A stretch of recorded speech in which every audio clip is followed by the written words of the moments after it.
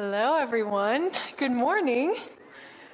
I hope you guys are all doing well. I was told that this whole side in the next few weeks will be pretty empty with people going on vacation, going to Korea, going to Japan, all these things, but I'm glad you guys are here with us. It's good to be back here after an awesome day of worship and fellowship at the park last week. Raise your hand if you were there worshiping with us in the park. Awesome. It was a good time. If you weren't there, you're going to have to wait until next year, next September probably. But it's good to be back here in our church home. And today we're picking up right where we left off before the park. We're going to continue our sermon series in the Gospel of Mark called Four People, Four Stories. Now remember, a few weeks ago, Pastor Eric began our series with the main kind of overall theme verse of the book and of our series, Mark 1:15. It says that Jesus came onto the scene and began his public ministry with the declaration, "The time has come. The kingdom of God has come near. Repent and believe the good news." And so in all these stories, every week, we're going to see how it calls us to repent, to change our minds, our way of thinking, to turn from our ways and to believe the good news and follow Jesus and live in a whole new way that he calls us to live. Now, before we begin, I want to ask you a question. If I asked you to think about right now or write down a few words that define who you are, what would you say? Think about it for a second. Maybe some words that come to mind are mother, father, auntie, sister, right? Or maybe it's your occupation that comes up. Maybe it's doctor or lawyer, artist, musician, soccer player, I don't know. Maybe if you're in your college, it's your year, freshman, junior, sophomore, that's how we kind of define ourselves. Maybe for you, it's a hobby that pops up. You're true and true like a baker at heart, or a chef, or a Cal grad, right? Or a Chiefs fan? Anyone? No, just me. Maybe for you, what popped up was Christian, or CLCer, IV person, AACF person. All these different things may have come up as I asked you that question. And it's true because all of these things make up part of your identity. They make up who you are, and they're all important. But I want to ask you a question. When I asked you that question, did anyone think of the word disciple? Would any of you consider a core part of who you are a disciple of Jesus Christ? That's okay if it didn't come up specifically. But as we dive into today's passage, I invite you to keep thinking about that. Today, we're going to see how actually Jesus extends a very powerful invitation to each of us, an invitation to be his disciples and to enter into this whole life, all-in discipleship relationship with Jesus himself. Now, 2 weeks ago, Pastor Calvin preached on Mark 8. I know we're kind of jumping around a little bit, but he preached on Mark 8, the cost of following Christ. And he taught about how being on Team Jesus requires sacrifice, dying to self, taking up your cross, rejecting the ways of the world. And he said that it wouldn't be easy, but he told us that it was worth it. Now, we got that message paired with Jesus' invitation to repent and believe the good news. And honestly, it probably leaves us with some questions. How do we go about doing that? Right? What exactly are we saying yes to when we say yes to Jesus? Well, our passage today will expound upon that invitation a little bit more through the real-life testimony of some regular people who said yes to Jesus and whose lives were changed forever. So let me pray for us before we read our scripture today. Lord God, we thank you so much for this morning, Lord, just worshiping with the church family. How great you are, Lord. How glorious, how majestic, how beautiful. And we thank you, Lord, that we got the reminder this morning that we can keep running to you again and again. That you are so merciful, that you are so gracious, Lord. And we thank you, Lord, that you have given us this amazing invitation to go deeper with you. And so this morning, as we read your word, I pray for open eyes and ears and hearts to receive the message and receive the invitation that you have given to each and every one of us. May you be glorified here through these words. In Jesus' name we all pray. Amen. All right. Let's read starting in Mark 1:16 to 20. As Jesus walked beside the Sea of Galilee, he saw Simon and his brother Andrew casting a net into the lake, for they were fishermen. "Come, follow me," Jesus said, "and I will send you out to fish for people." At once they left their nets and followed him. When he had gone a little farther, he saw James, son of Zebedee, and his brother John in a boat, preparing their nets. Without delay, he called them, and they left their father Zebedee in the boat with the hired men and followed him. Now, this might be a pretty familiar passage to most of you here, right? It's the calling of Jesus' first disciples. So you've got Simon, who we later know as Peter, and his brother Andrew. And then we also have James and John, who are also brothers, and it says sons of a man named Zebedee. And from this information here, we gather that these men are fishermen. That is their main occupation. That's their identity. That's how they made a living, provided for themselves and their family and their parents. Right? To them, this was life. And honestly, they were probably pretty content in their circumstance. I mean, working in a thriving fishing industry, right? It provided stability, security, right? They knew how they were going to get food on the table.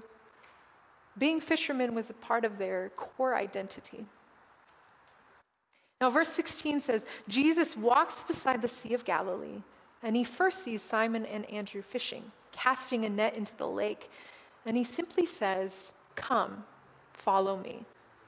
3 words, a simple yet powerful invitation. Come, follow me. And then what follows is a promise to make them fishers of people, or fishers of men. And it says in the text that all 4 men had the same response. I see 2 observations. Number 1, they responded immediately. Right? Verse 18 says, at once. There was no hesitation, at least none recorded. There was no bartering terms with Jesus, like, yes, Jesus, I want to come, but can I come in 2 weeks when I finish this thing? Or can I have dinner with my family first? There was none of that recorded. It just says that they responded immediately. Not only did they respond immediately, but number 2, they responded wholeheartedly. They left their nets. They left their father in the boat with the hired hands. Essentially, they left their stability and security and their main identity and left their family and chose to follow Jesus into a future that was unknown at the time. Isn't that incredible? We read Mark's account and we see this simple invitation made by Jesus and an immediate response from these 4 men to leave everything behind to follow Jesus. Isn't that powerful? Isn't that a beautiful picture? Now, a little bit of context here. In the other Gospels, they kind of fill in the gaps a bit, shed some light on this interaction. And we see that these men had actually had a chance to get to know Jesus a little bit before this. Right? They had moments to listen to, consider, and even interact with Jesus already at this point. And I mention this not to take away from their powerful response to Jesus, but to give us a little bit of context, right? To ground us in reality just a little bit. The disciples did not just follow some stranger that they had never heard of until that very moment and just banked on him being someone very, very important. They did not blindly make this decision, though it did take faith to say yes. These disciples had met Jesus. They talked to him.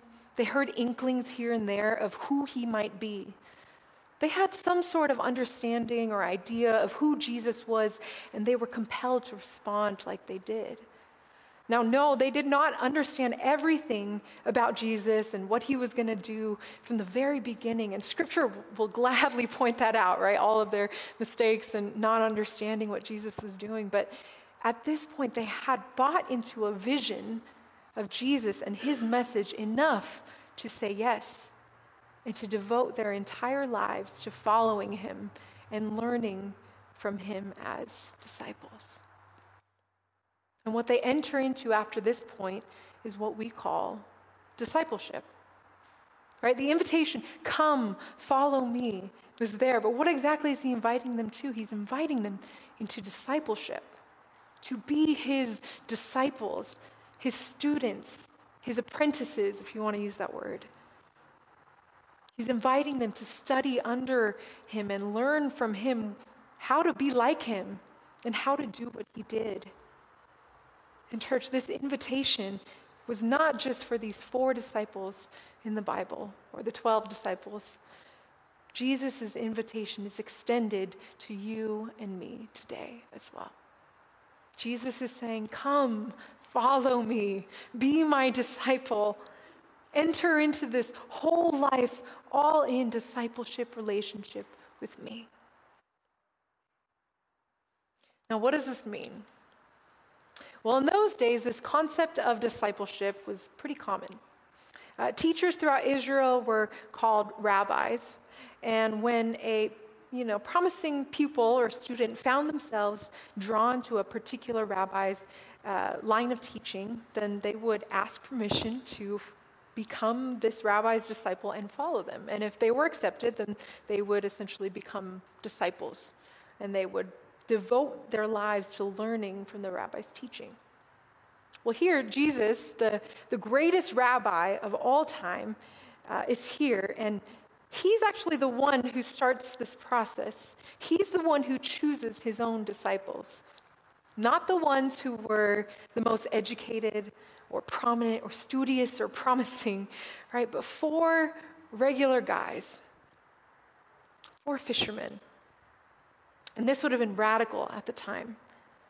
And he invites Simon, Andrew, James, and John to follow him. And they do. And they leave everything to become his disciples. This became their new primary identity, right? They weren't just fishermen anymore. They weren't just sons of so-and-so or fill in the blank, right? When they said yes to following Jesus, they became disciples. Lifelong learners of teacher Jesus. Do you see that?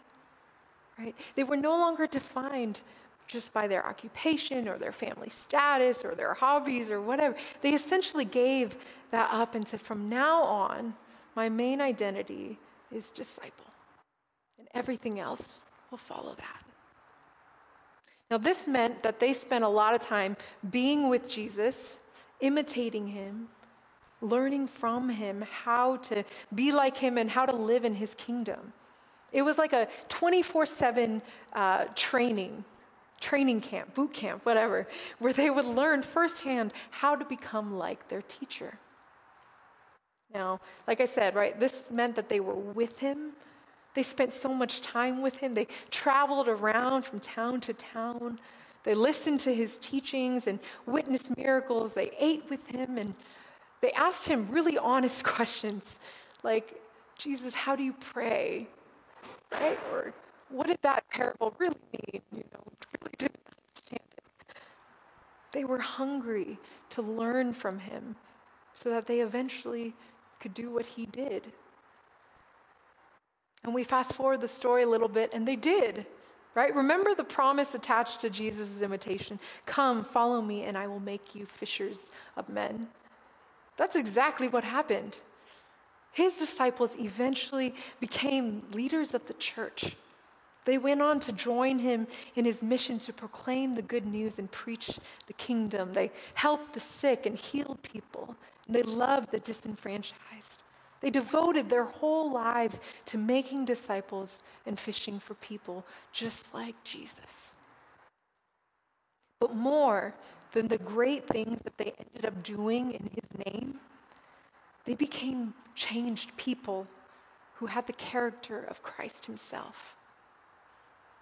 Remember Simon Peter? He's often known in the scriptures as the one who always maybe puts his foot in his mouth or says things without thinking, a little reactive and a little rash and a little rough around the edges. He's the one who denied Jesus 3 times. By the end, we fast forward and you see that he becomes a changed person. Right? He became a prominent and wise leader in the church, fully committed to Jesus and the kingdom. He encouraged believers to endure persecution and remain faithful to the end. Or James and John, they're known as the sons of thunder, right? They were the ones who had their mom ask Jesus if they could sit on his left and right? They were pridefully wanting to be the greatest. Well, by the end, they have become humble servants, just like their teacher, who modeled servant leadership and getting down on your knees to wash one another's feet. See, that's what happens in discipleship to Jesus. There's both a clarification of your calling and a formation of your character. There's both a clarification of your calling and a formation of your character. He's not only going to give you big, important responsibilities to do for his kingdom, but he's going to form you and refine your character so that you become the type of people who can actually do what he's calling you to, who can actually carry that calling out. He's going to prepare you for great things that he's called you to do in his name. Does that make sense? So it's not just, follow Jesus and now you have this great calling ahead of you.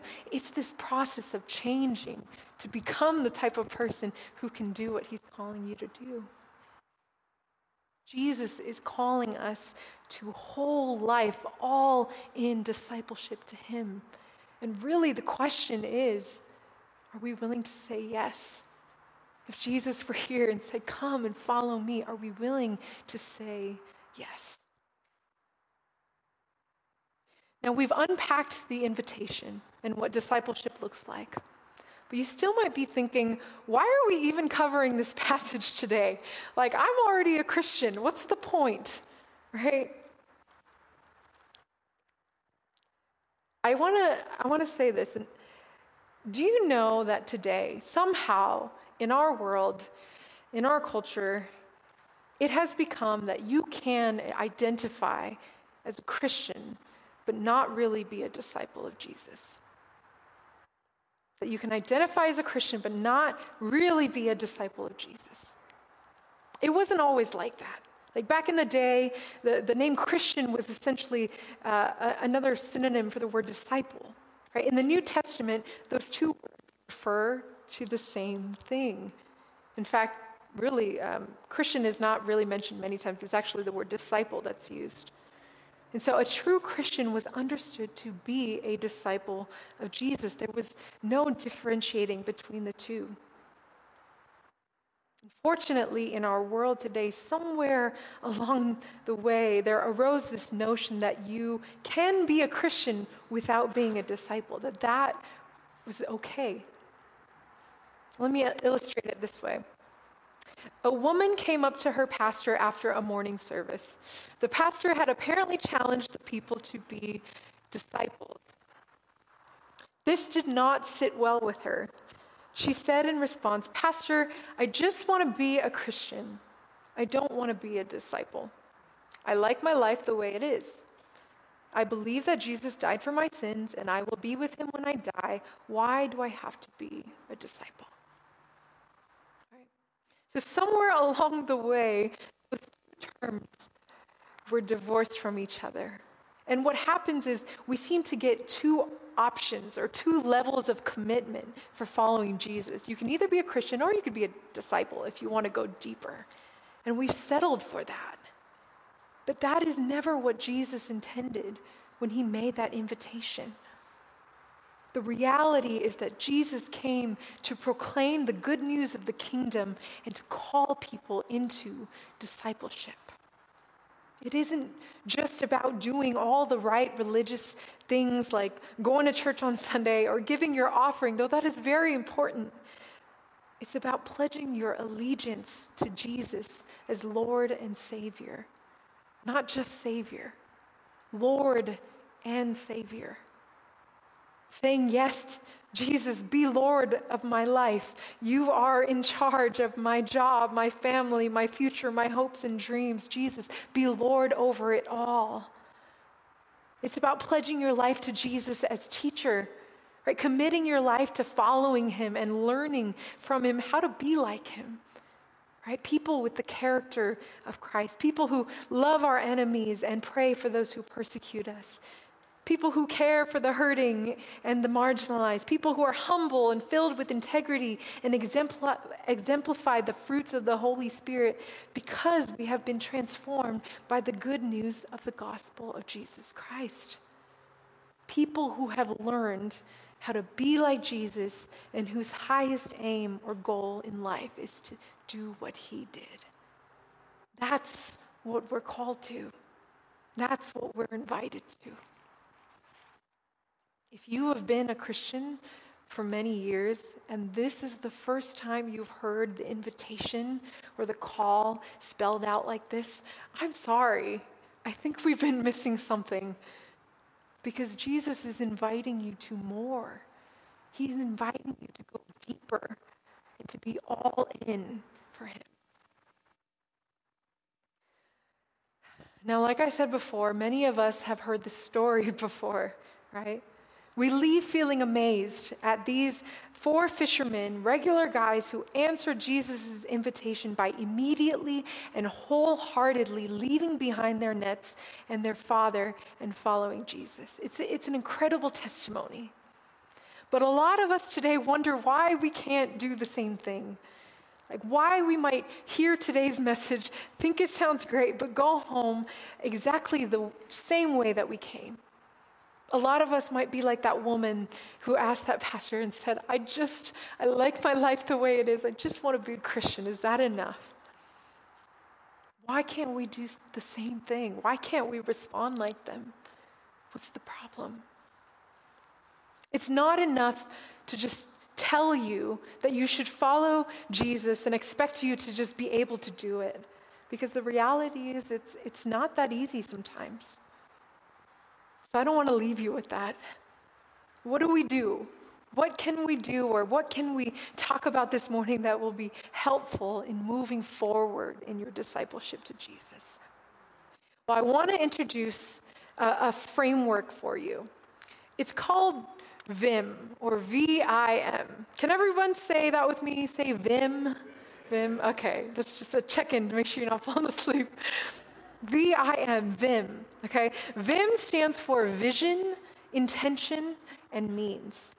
And it was a framework that Dallas Willard constructed to help unpack the process by which true change or transformation happens. Last year, our staff read one of his books, Renovation of the Heart, and we all found this framework really helpful. And so I hope that it will be helpful to you this morning. Let's start with V for vision.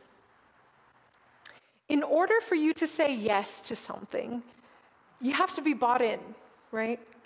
We need to understand clearly what we are saying yes to. So if you're wondering about this whole discipleship thing, you've got to ask yourself, do I buy into this vision? Do I believe who Jesus says he is? Do I believe that he is worthy to be followed? Do I believe that he really is worth being all in for? The reality is, if you answered no to any of those questions, then it will be pretty hard to begin a discipleship relationship with Jesus. I mean, it will be pretty hard to be like Simon, Andrew, James, and John, right? The reason they were able to respond at once and immediately, leaving things behind, is because they had cultivated a vision of life in the kingdom of God with Jesus. Right? They believed that Jesus was the one that they had been waiting for, the promised Messiah who was going to save them. And again, granted, their ideas of how that would look like or what that would look like may have been a little bit off, but they still viewed him as worthy to give everything for. And so it begins with vision? Do you have a vision for Jesus and what he's doing? Are you bought into it? If you're stuck there, I encourage you, and that's okay, I encourage you to spend some time going back to Jesus. Get to know him a little bit. See what he was all about. Or read the gospel accounts again and allow yourself to get to know this person and be mesmerized by who he is. What do you notice about his personality? What do you notice about his interactions with people? What did he say? Do you agree? Do you like what he said? Do you not? Get to know the person who is making this invitation to you and start to cultivate a vision for Jesus and his kingdom.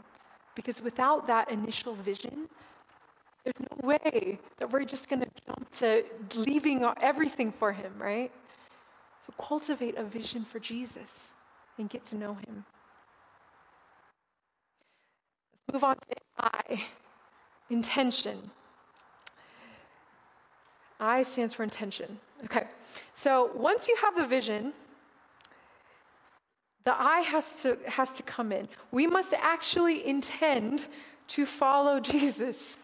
We must actually intend to make a decision to say yes. And part of intention involves, actively making plans or making a decision to follow up with that vision. It's not enough to just believe things about Jesus. Following him requires intending and choosing to actually do it, choosing to actually learn from him, obey him, and do what he did. So ask yourself, have you intentionally made the decision to follow Jesus? This is where a lot of us, I think, stop and make very little progress. How often do we intend to do things and they just don't happen because maybe we're not disciplined or we didn't plan well or we never really intended to do what we said we were going to do? I do this a lot, actually, with exercising. I've been telling Stephen, I want to exercise more and get in better shape. And I believe in the vision. I think it's great. I believe it is good to be healthy and all those things. And every week I'm like, yeah, maybe I'll get on the bike this week. And the week goes by and I have not touched the bike at all. I have not actually intended to do what I said I would do. The same thing happens when we talk about following Jesus. Just saying, I'm going to follow Jesus without an active decision to do what we say, it just never works out. Following Jesus is not something that you can do by accident or that just happens automatically to you without your willing intention. You must make the decision to follow Jesus. Now, I know that there are many things that can get in the way of this, whether it's, busyness or procrastination and all those things. I think those are easier to handle, like just prioritize or, get accountability or something like that. But I think the big thing that keeps us in this step is honestly fear. Right? You might believe that Jesus is the Son of God. You believe he's the Messiah. But you're afraid, like the woman I was talking about earlier, you're afraid of what you might have to give up in order to follow him. You're afraid that he might actually radically change your life. And you like your life the way that it is. Nice. I get it. It's scary. And so my encouragement to you, if you're stuck in this step, is take those fears to Jesus. Honestly, talk to him. Pray to him. Open yourself up and allow him to show you that it's going to be okay. Ask him to give you faith to trust in his plans. And the disciples really had to do the same. They had to make the decision, and they did, right? But could there have been maybe a little bit of fear of the unknown? Maybe. They were human just like us. I know it doesn't record it, but they were human just like us.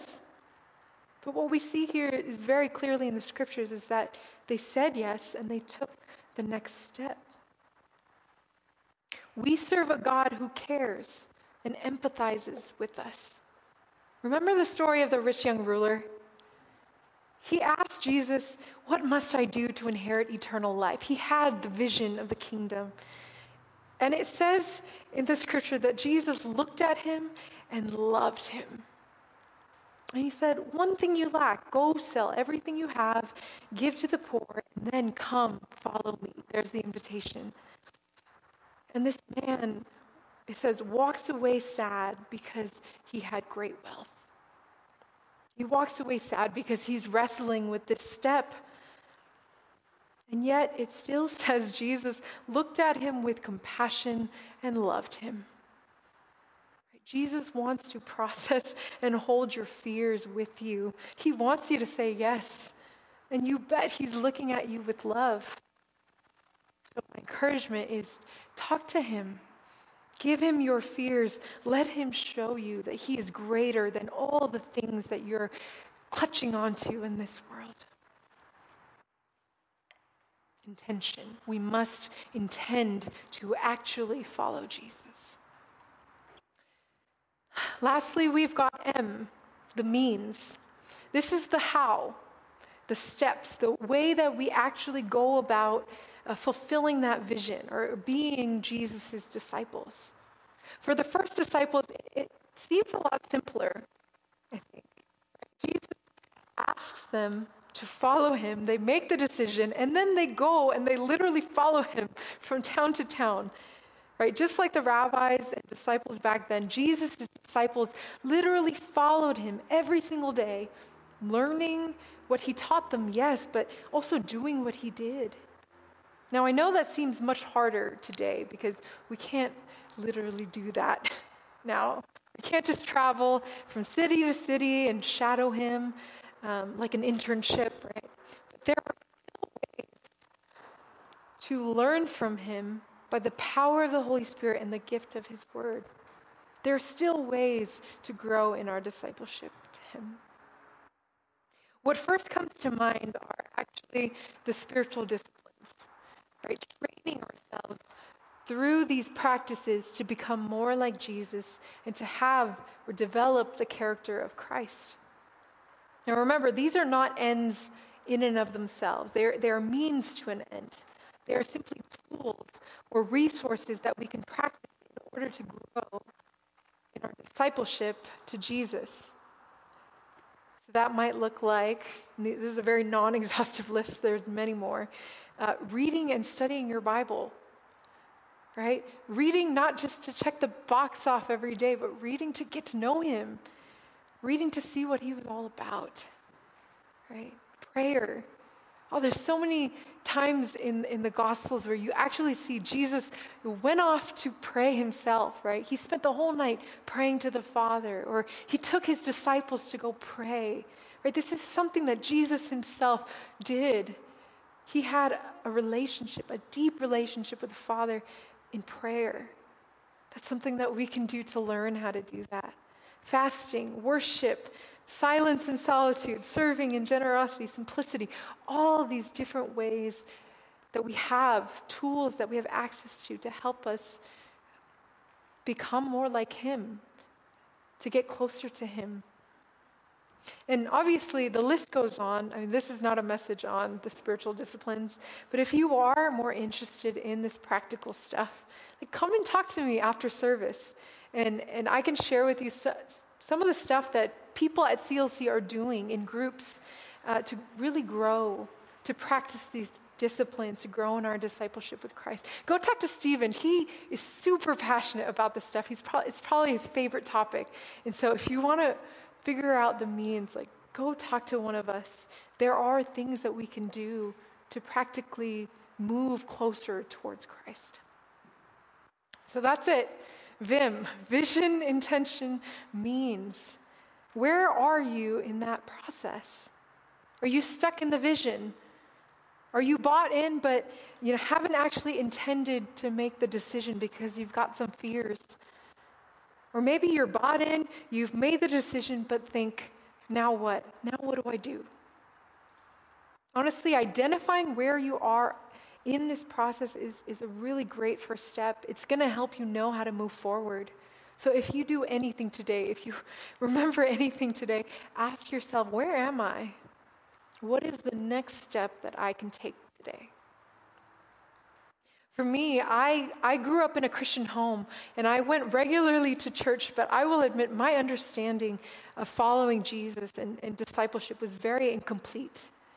I believed in the gospel, I believed that Jesus was my Savior, but I had not really grasped what pledging my life and my allegiance to Jesus really meant until maybe a few years ago. I had the vision, but I was stuck on the intention and maybe a bit afraid to let go of control. I really like control over my life. I don't know if you can relate to me. I had plans of how my life would go, and I just didn't want to let go of that. And sometimes I still have those fears. I still have that hesitancy to let go and to trust. But as I grew in my knowledge and love for the Lord, He was kind and He was gracious, and He helped me to surrender those fears to Him, to trust Him. And I was able to finally say, whatever you want from me, Jesus, I will do. Wherever you want me to go, I will go. Now, today, as I stand here, I'm on the mean step. I'm practicing and learning and failing and getting back up again and again. It's hard. It's hard work. It's grueling when Jesus tries to form your character. But I'm really trying to open myself up to this process and to be changed by the Holy Spirit. Training to become a more loving person, a more patient person, a less prideful and selfish person. I can go on and on about all the things I need to work on. But I'm learning day by day what it means to follow Jesus. And honestly, it is the best thing that I could do with my life and my time. Church, Jesus' invitation to repent and believe, to follow Him, to participate in whole life, all in discipleship to Him, it's available to everyone, and it's available to you today. Right? He's inviting you to be with Him, to learn from Him, to give your allegiance to Him and Him alone. He may not be calling you to literally quit your jobs, though maybe for some of you He is. He may not be telling you to leave your parents and go do missions overseas, though maybe that is in the cards for some of you in the future. It's not going to look the same for everyone. But discipleship to Jesus does mean pledging your life and your allegiance to Him. It does mean that you are now student and He is your teacher. It does mean that you set aside your agenda and submit to His. It means that your life priority now is Jesus. And so everything else, which are still important, by the way, your job, your family, your kids, your purpose, is now seen through the lens of Christ. That's what it means. And no one said it was going to be easy. I mean, Pastor Calvin literally preached on the cost of discipleship 2 weeks ago. But what I can tell you, and what he would probably tell you, and what the disciples would tell you, is that it's worth it. This is worth your life. So my final question, will you accept His invitation? Will you say yes to whole life, all in discipleship to Jesus today? Because He's here and He's inviting you, come, follow me. Let's pray. Lord, we thank You for who You are.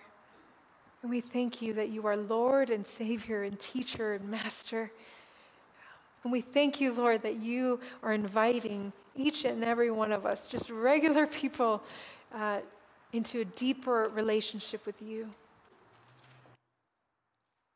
Thank You for wanting more with us, Lord. I pray that today that we would step out in faith, and say yes to you. Lord, I pray for anybody who's stuck in that fear stage, because I know that's real, and I know that it's scary. I pray, Lord, that you would help us to give our fears to you, to trust you. I pray, Lord, if we don't have a vision for who you are, that you would reveal yourself to us. Help us to fall in love with you again and again. And Lord, for those of us who are trying so hard to grow in likeness of you, in your character, that you would surround us with support, surround us with people to encourage us, that we would walk this walk with other people, and that you would be changing us from the inside out. Thank you, Lord, for this invitation once again. And I pray that this just doesn't end here, but that we as a whole church would commit to walking faithfully with you and pledging our lives to you each and every day, Lord. Thank you for who you are. We love you. And in Jesus' name we all pray. Amen.